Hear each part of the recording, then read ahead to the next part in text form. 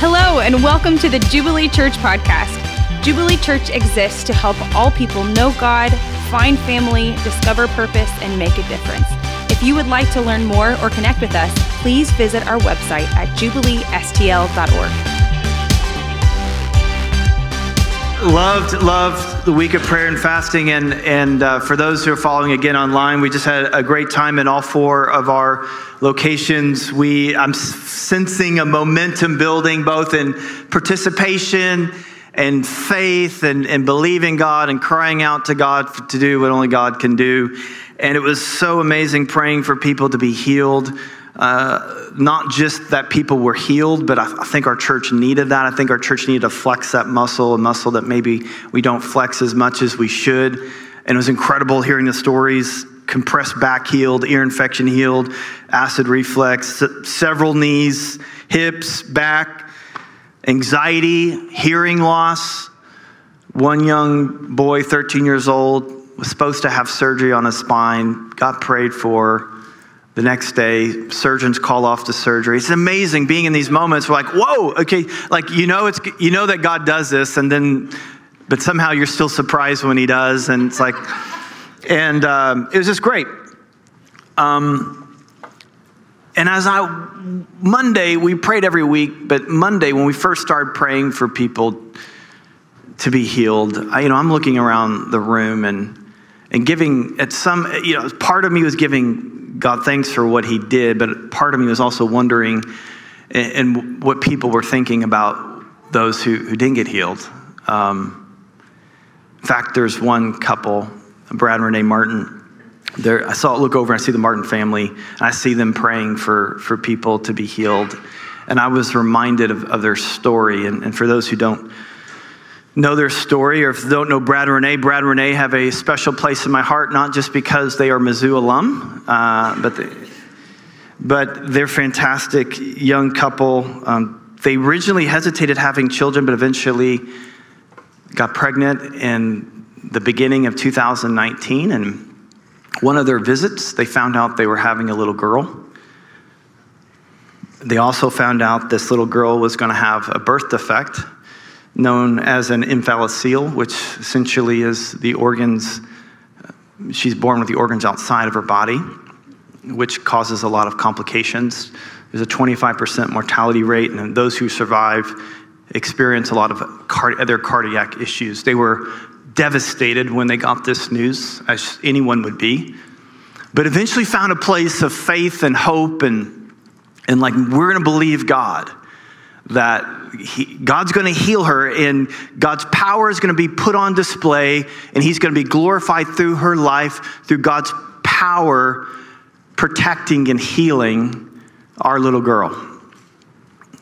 And we all prayed, and the church prayed, and we gathered for a week of prayer, and any other time there'd be little leader retreats, and we'd pray for them.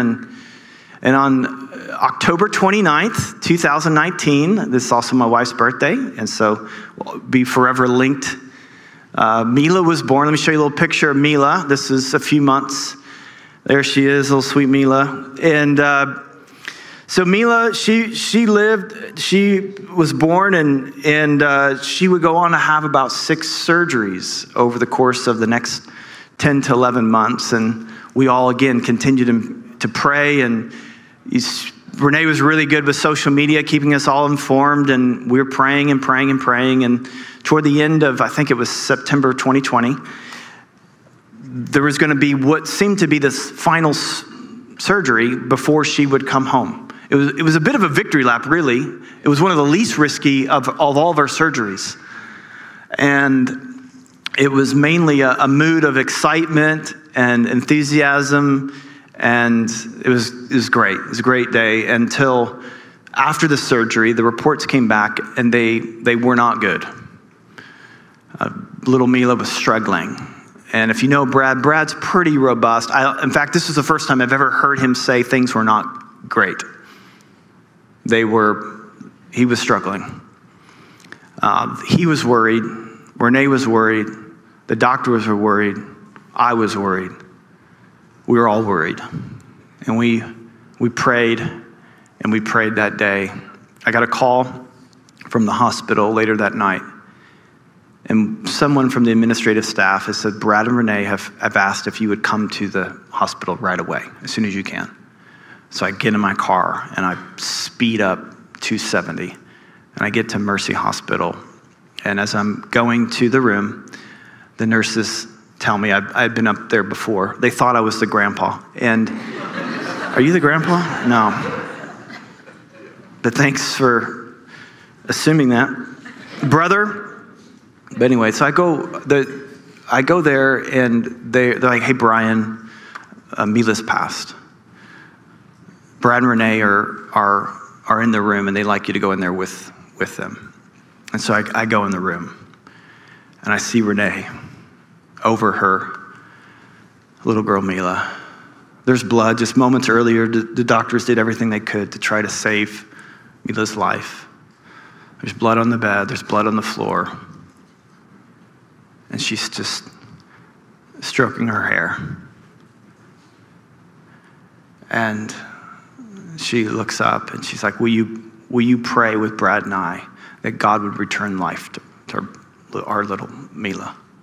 And so we began to pray and pray and pray. I mean, passionate prayers with full of conviction.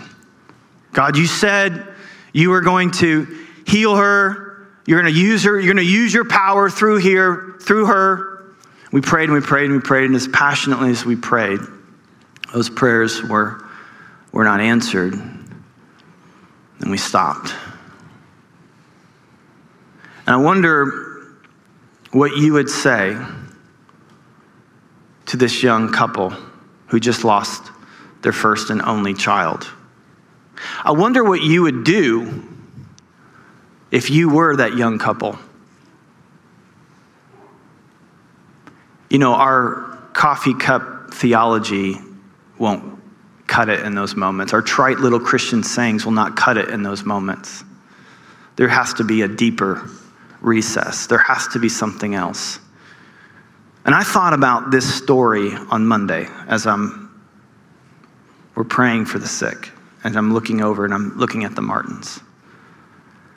And I said, okay, we're gonna pause the Matthew series for one Sunday, and I want to talk about how we deal with pain when prayers are not answered, when we suffer and we don't know why, and how do we handle those moments? How do we not just endure in those moments, but see and understand maybe a little bit of what is going on? So we're going to take a look at the life of Joseph. And for those who don't know about Joseph, there's the big three: Abraham, Isaac, and Jacob.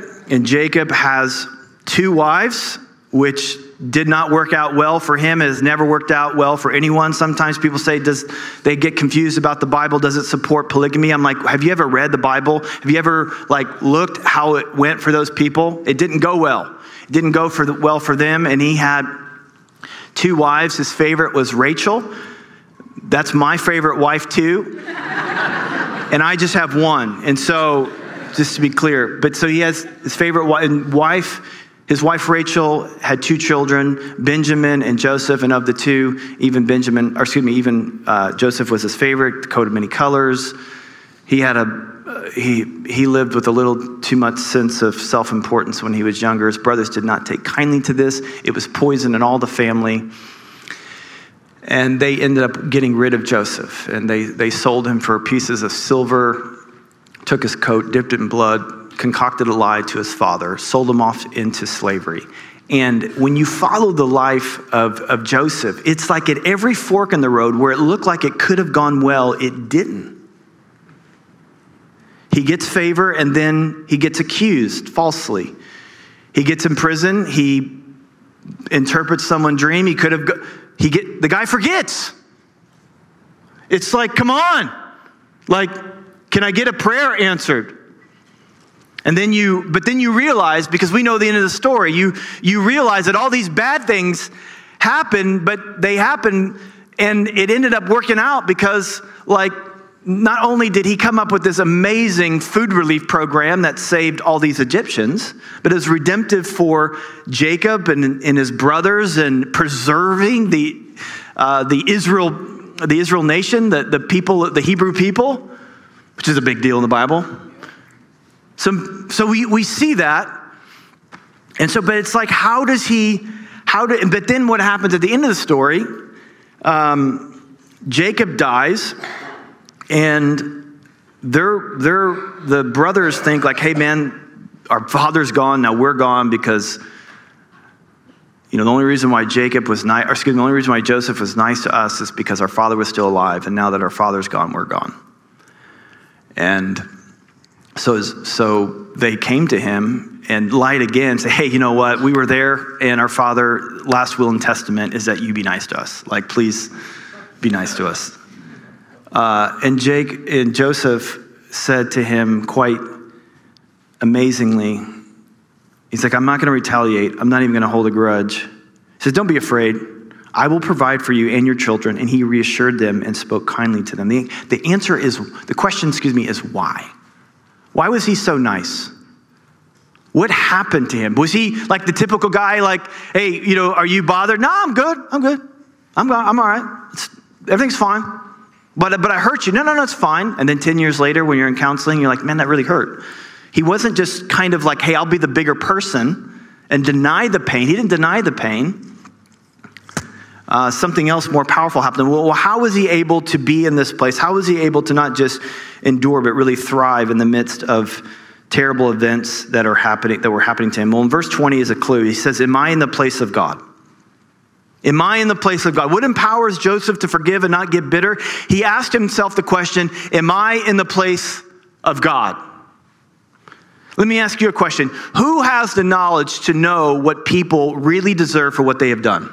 Do you have that knowledge? Do I have that knowledge?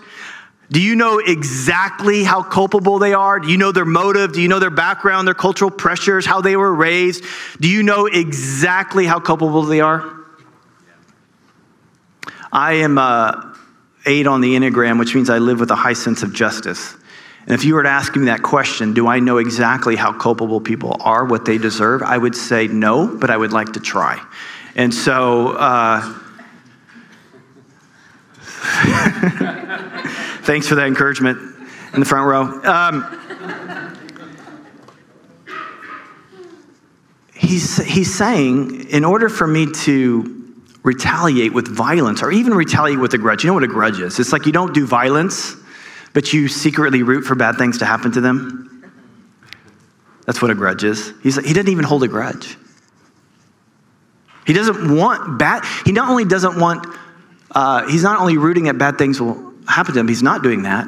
He's actually saying, no, I'm going to be kind to you. I'm going to bless you. I'm going to give to you. What you did to me, you did wrong to me. I'm going to be amazing to you. How does he do that? He's like, well, the first thing he realizes, I would have to be in the place of God to know exactly what you deserve.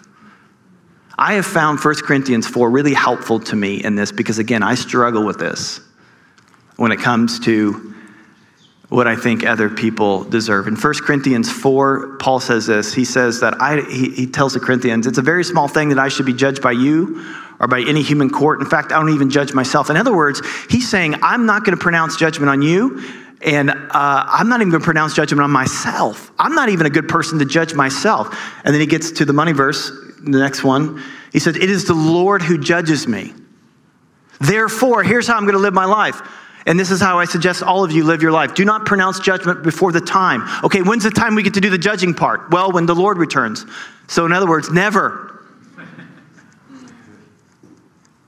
Because can you go back, please? He'll bring to light things that are now hidden in darkness. Only God knows. Only God knows. So the first thing he grabbed a hold of, look, first of all, let me just be really clear. If I was to pronounce judgment on you and retaliate and hold a grudge, I would be putting myself in the place of God. But it's not only that. That's the only thing that healed his heart. It was robust theology, and I'll explain that. He says, you intended to harm me, but God intended for good. Other translation says, you meant it for evil, God meant it for good. Now, this is a huge thing to say. It's even a bigger thing to believe. One commentator on the book of Genesis said that this moment is the climax of the whole story. In fact, the climax of of the whole book of Genesis. And if you understand the importance of Genesis and the entirety of the Bible and the entirety of redemptive history, it's saying a really big thing about what really God is up to, what's getting ready to be said, what he ends up saying here. He says that God has all the strings in his hand, meaning he is sovereign, he is in control. The guidance of God incorporated man's evil into his saving activity. The point of the story isn't simply that God overcomes evil by merely stopping it, which he eventually does, but by undermining its intent by thwarting its purpose. Now, this is huge. This is huge. Our God does not simply stop evil. He frustrates evil. He thwarts evil. Every destructive purpose, every single evil act in the end will only serve the very opposite purpose for which it was intended. That is big. This is the Old Testament version of Romans 8.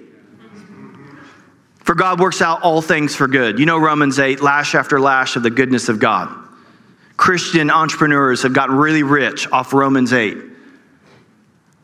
What does that actually mean? That was a joke, by the way.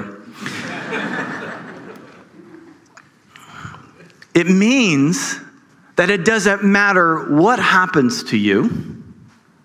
God ultimately is going to use whatever happens to you for good. That even the bad things, he's not merely going to stop it, and one day he will. He'll wipe away those tears. He'll put it into death and disease and wars and all of it. He'll put an end to it. But he does something bigger than just ending it. He undermines the purpose and the intent for which it was unleashed in your life. Now that's incredible. It's an incredible thing to say. It's an incredible thing to believe. And perhaps God will do this. I hope he does. I don't know if he will. But I hope he takes us up some high mountain and he shows us all the bends and turns of our life. All the prayers that we didn't think mattered. All the pain that we suffered. You know, it says in his word that he knows every single tear and he keeps them in a bottle.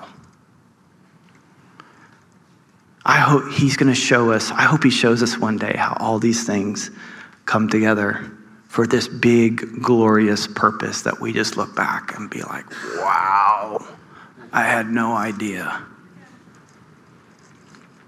So he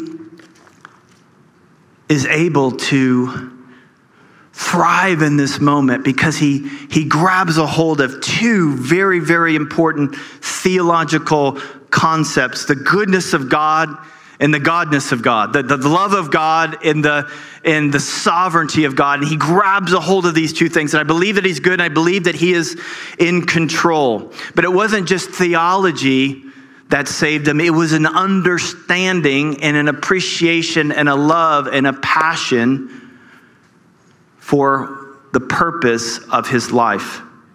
There's more for us to learn in this text, because what is the good? What's the good that's going to come out of this? God, you meant it for evil, but God meant it for good. So what's the good? What is the good? Well, if we were to stop here and just rely on our American individualistic mindset, the good is he's going to make me better. Whatever doesn't kill me, make me stronger. Don't get bitter, get better. He'll make me better. I'm going to be stronger. I'm going to be wiser. I'm going to be... And that's true. But that's not what Joseph points to as the good. The good isn't you. The good isn't Joseph. What's the good? You intended to harm me, but God intended it for good, to accomplish now what is being done, the saving of many lives. So we have this saying here at Jubilee Church: we want all people to know God, find family, discover purpose, make a difference. In other words, that we live individually and corporately with this in mind, that God wants to use us to help other people know Jesus. In other words, God wants to use us to save many lives. And so what Joseph was able to say, that God worked in all that God did and all these things that have happened, God used all these things to put me in a position to make me useful to save many lives. He didn't do all these things to make me more. He used all these things to put me in a position to make me useful to save many lives. What's going to help you when you suffer? And sometimes you'll suffer in ways that this is the only thing that's going to help, is to believe, to know that you know that you know. That, yes, God's going to stop it. It'll come to an end, and that'll be great. But ultimately, God's going to thwart the purpose for which this has come at me. And he's going to use this for the saving of many lives. And that's only going to be good news to you if it's good news to you. It's only going to be good news to you if you're living with the reality that I am living for the purposes of God. You see, in the Garden of Eden, the enemy of our soul came to Adam and Eve and said, God wants you to live for him, but I've got a better plan. God can live for you. You can be as God. That you can live as though you can live as though you could use other things and people and even God himself to make much of you. And that is to live for yourself. But God invites us into a world where he says, I'm going to use you to accomplish this purpose that's way bigger. This is more than actually saving people's lives. This is about changing people's forevers, and I'm going to make you a part of my eternal plan, and I'm going to bring you into my what I'm up to on planet Earth. You can live for a higher purpose, and this is what saved Joseph. Ephesians 2, if you're going to go to Growth Track today or sometime in the future, you're going to learn this one, Ephesians 2:10. For we are his workmanship, and that word means work of art. Greek word that has to do with poetry and artwork, that we are his masterpiece. That's another translation. We are his masterpiece. And God uses everything that you are, which is more than your gender, it's more than your race, it's your background, it's the good things and the bad things. And this big recipe that is you, that is uniquely you. There's no one in the world like you. There never has been and never will be. That you are the workmanship of God, that you are the masterpiece of God. And this all happened beforehand. When was that? A long time ago. And God is this big director, and he set the stage before the foundation of the world. And he thought of you. He says, I know the perfect person at the right moment, at the right time, that I am going to use in a school, in a workplace, in a neighborhood, and I'm going to use them. I'm going to use uniquely them to save many lives. And the moment that you were called, that is the moment you became aware of who God is and that you had a part to play, is that moment he says, okay, now the stage has been set. Now come and join into my purposes, and I want you to live this out. And that's what that means. He says that you are created in Christ Jesus for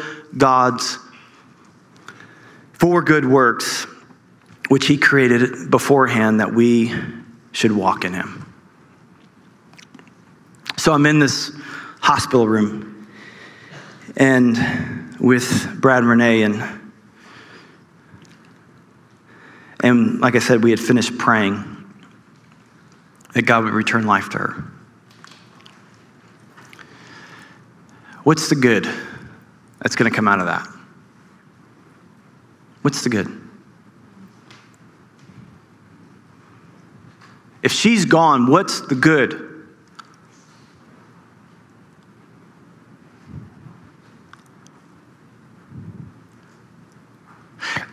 I mean, to be sure, she's in heaven.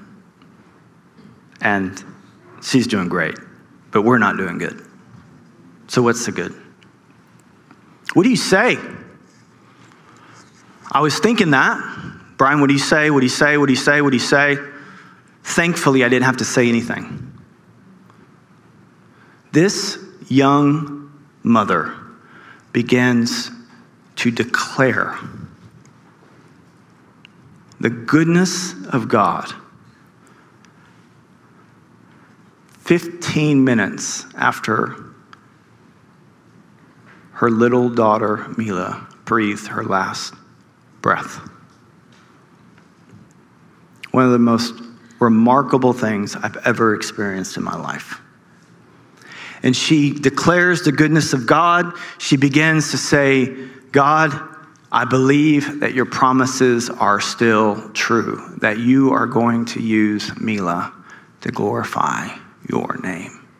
And then Brad jumped into those prayers. And then after I picked my jaw up, I jump into those prayers.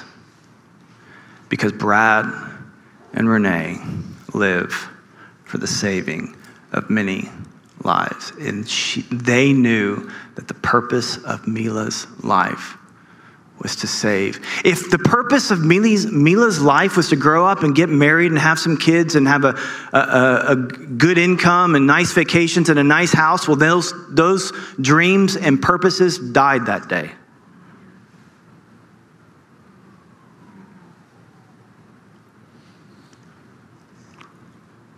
But the purpose of her life didn't die that day.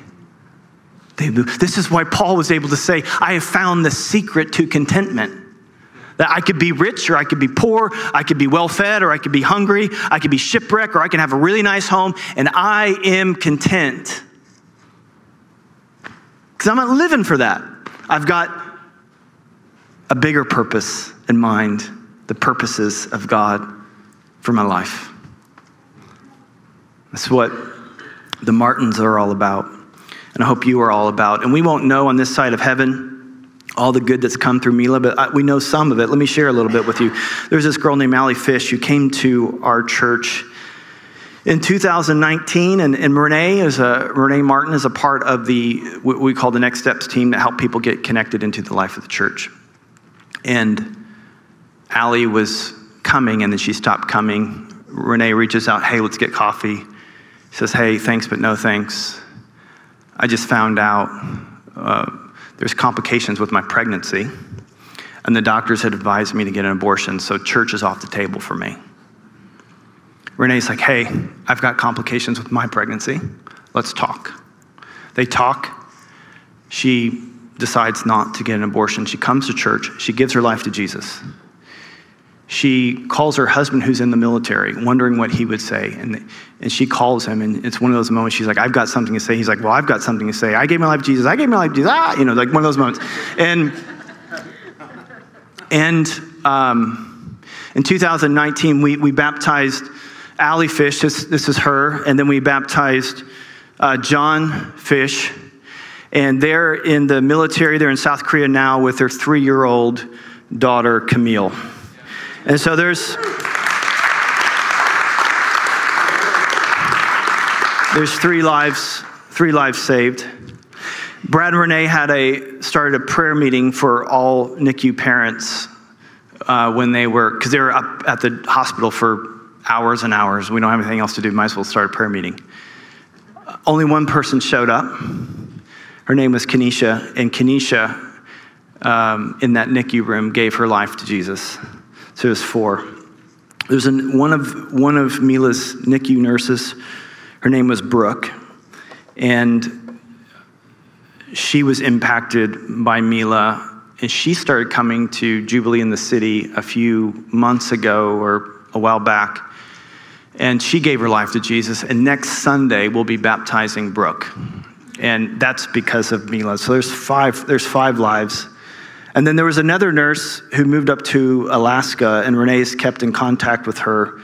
In fact, this nurse came to St. Louis last week, and Renee got coffee with her, and they're talking to her, having conversations about Jesus. And Renee says it looks like she's about ready to give her life to Jesus. So I don't know the full impact of Mila's life, but we know that at least 5 people, and probably 6, have been saved because of her. We know, according to Romans 8, that for those who love God, all things work together for good. For those who are called according to his purpose, to his purpose, not ours, but his. For those whom he foreknew, he also predestined. That is, that he knew you before, he foreknew you, he knew you before. He predestined, he determined your end for this reason, to be conformed into the image of your son, his son. And I need to end on this note, because these kinds of stories are like 10 out of 10 inspiring. I mean, Joseph, the life of Joseph is 10 out of 10 inspiring. They're inspiring to a point. They're inspiring until they begin to crush you. They're inspiring when you're like, oh man, I want to be like that too. I want to think bigger. I want to act bigger. I want to thrive in those moments. And we leave here and we're like, I'm going to be that way. And then you go through something. And this inspiring example crushes you because not only are you struggling, but you realize you're not as strong as other people. And it crushes you. Let me just say that you were never, ever, ever meant to live this Christian life in your own strength. If you rely on examples only to inspire you, but never rely on the power of God to actually get you through, this is all just a story that won't actually help your life. We don't just want to look to Joseph, but we want to look to who Joseph points to. He is a signpost. Well, who is he pointing to? Joseph saying, the suffering that I experienced at your hands didn't really come from you. It came from the hand of God, so that through my suffering, I could save others. Does that remind you of anyone? Name starts with J, ends with S.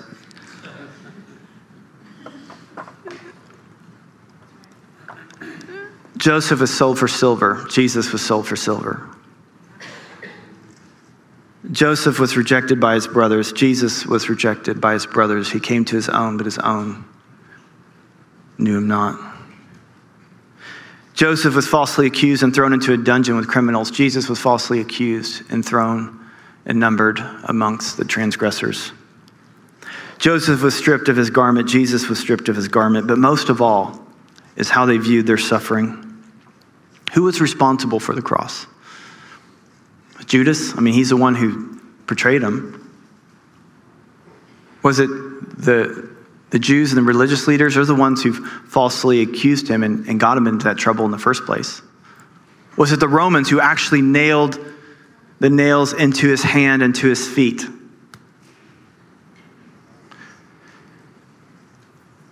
Jesus did not think that his suffering came from the Jews or the Romans or Judas.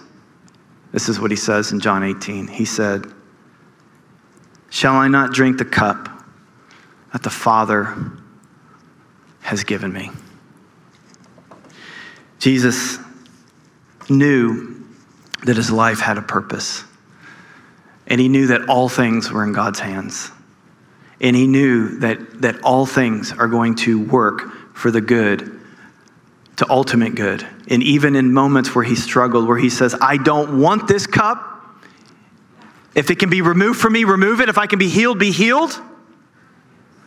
But not my will, but yours. And he was strengthened. And it says, for the joy set before him, he endured the cross. So don't mistake. Don't think that just because you experience suffering that you're going to not be full of joy and full of peace, because it's just not true. God has peace and joy for your life and purpose and meaning that you won't even know what to do with if you could grab a hold of this rich theology that he is so loving and he is in control and nothing bad comes your way is ultimately going to win. One day he'll stop it. He will wipe away your tears. He will put an end to all suffering. But even the evil that does come your way, he'll thwart its purposes and use it for his ultimate good. Why don't you stand with me? I'm going to pray, but maybe you would want to receive prayer today.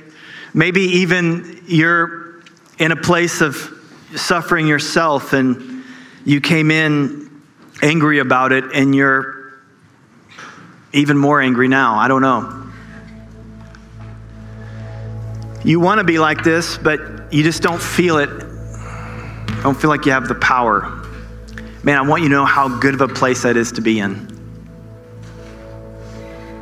To feel as though you don't have the power, if it drives you to the person who does. And that's what I would love for you to do today. You don't have to have the right answers. You're amongst family. We'll cry with you. We'll try not to say very much. We'll just pray with you, and Jesus will minister to you. Or maybe you want to keep pressing in to healing.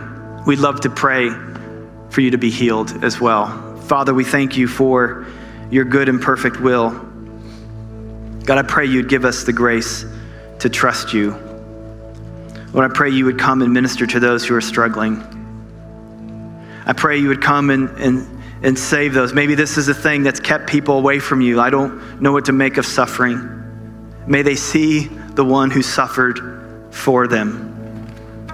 Maybe that's you. Maybe you need to come forward today and receive Jesus for the first time. To see that he's the one who suffered more than anyone. That's why he has the best name, the name that we lift up. His name is Jesus. And he loves you and he died for you. And he wants to heal you. And he wants to give you the grace to endure whatever suffering comes your way. Amen.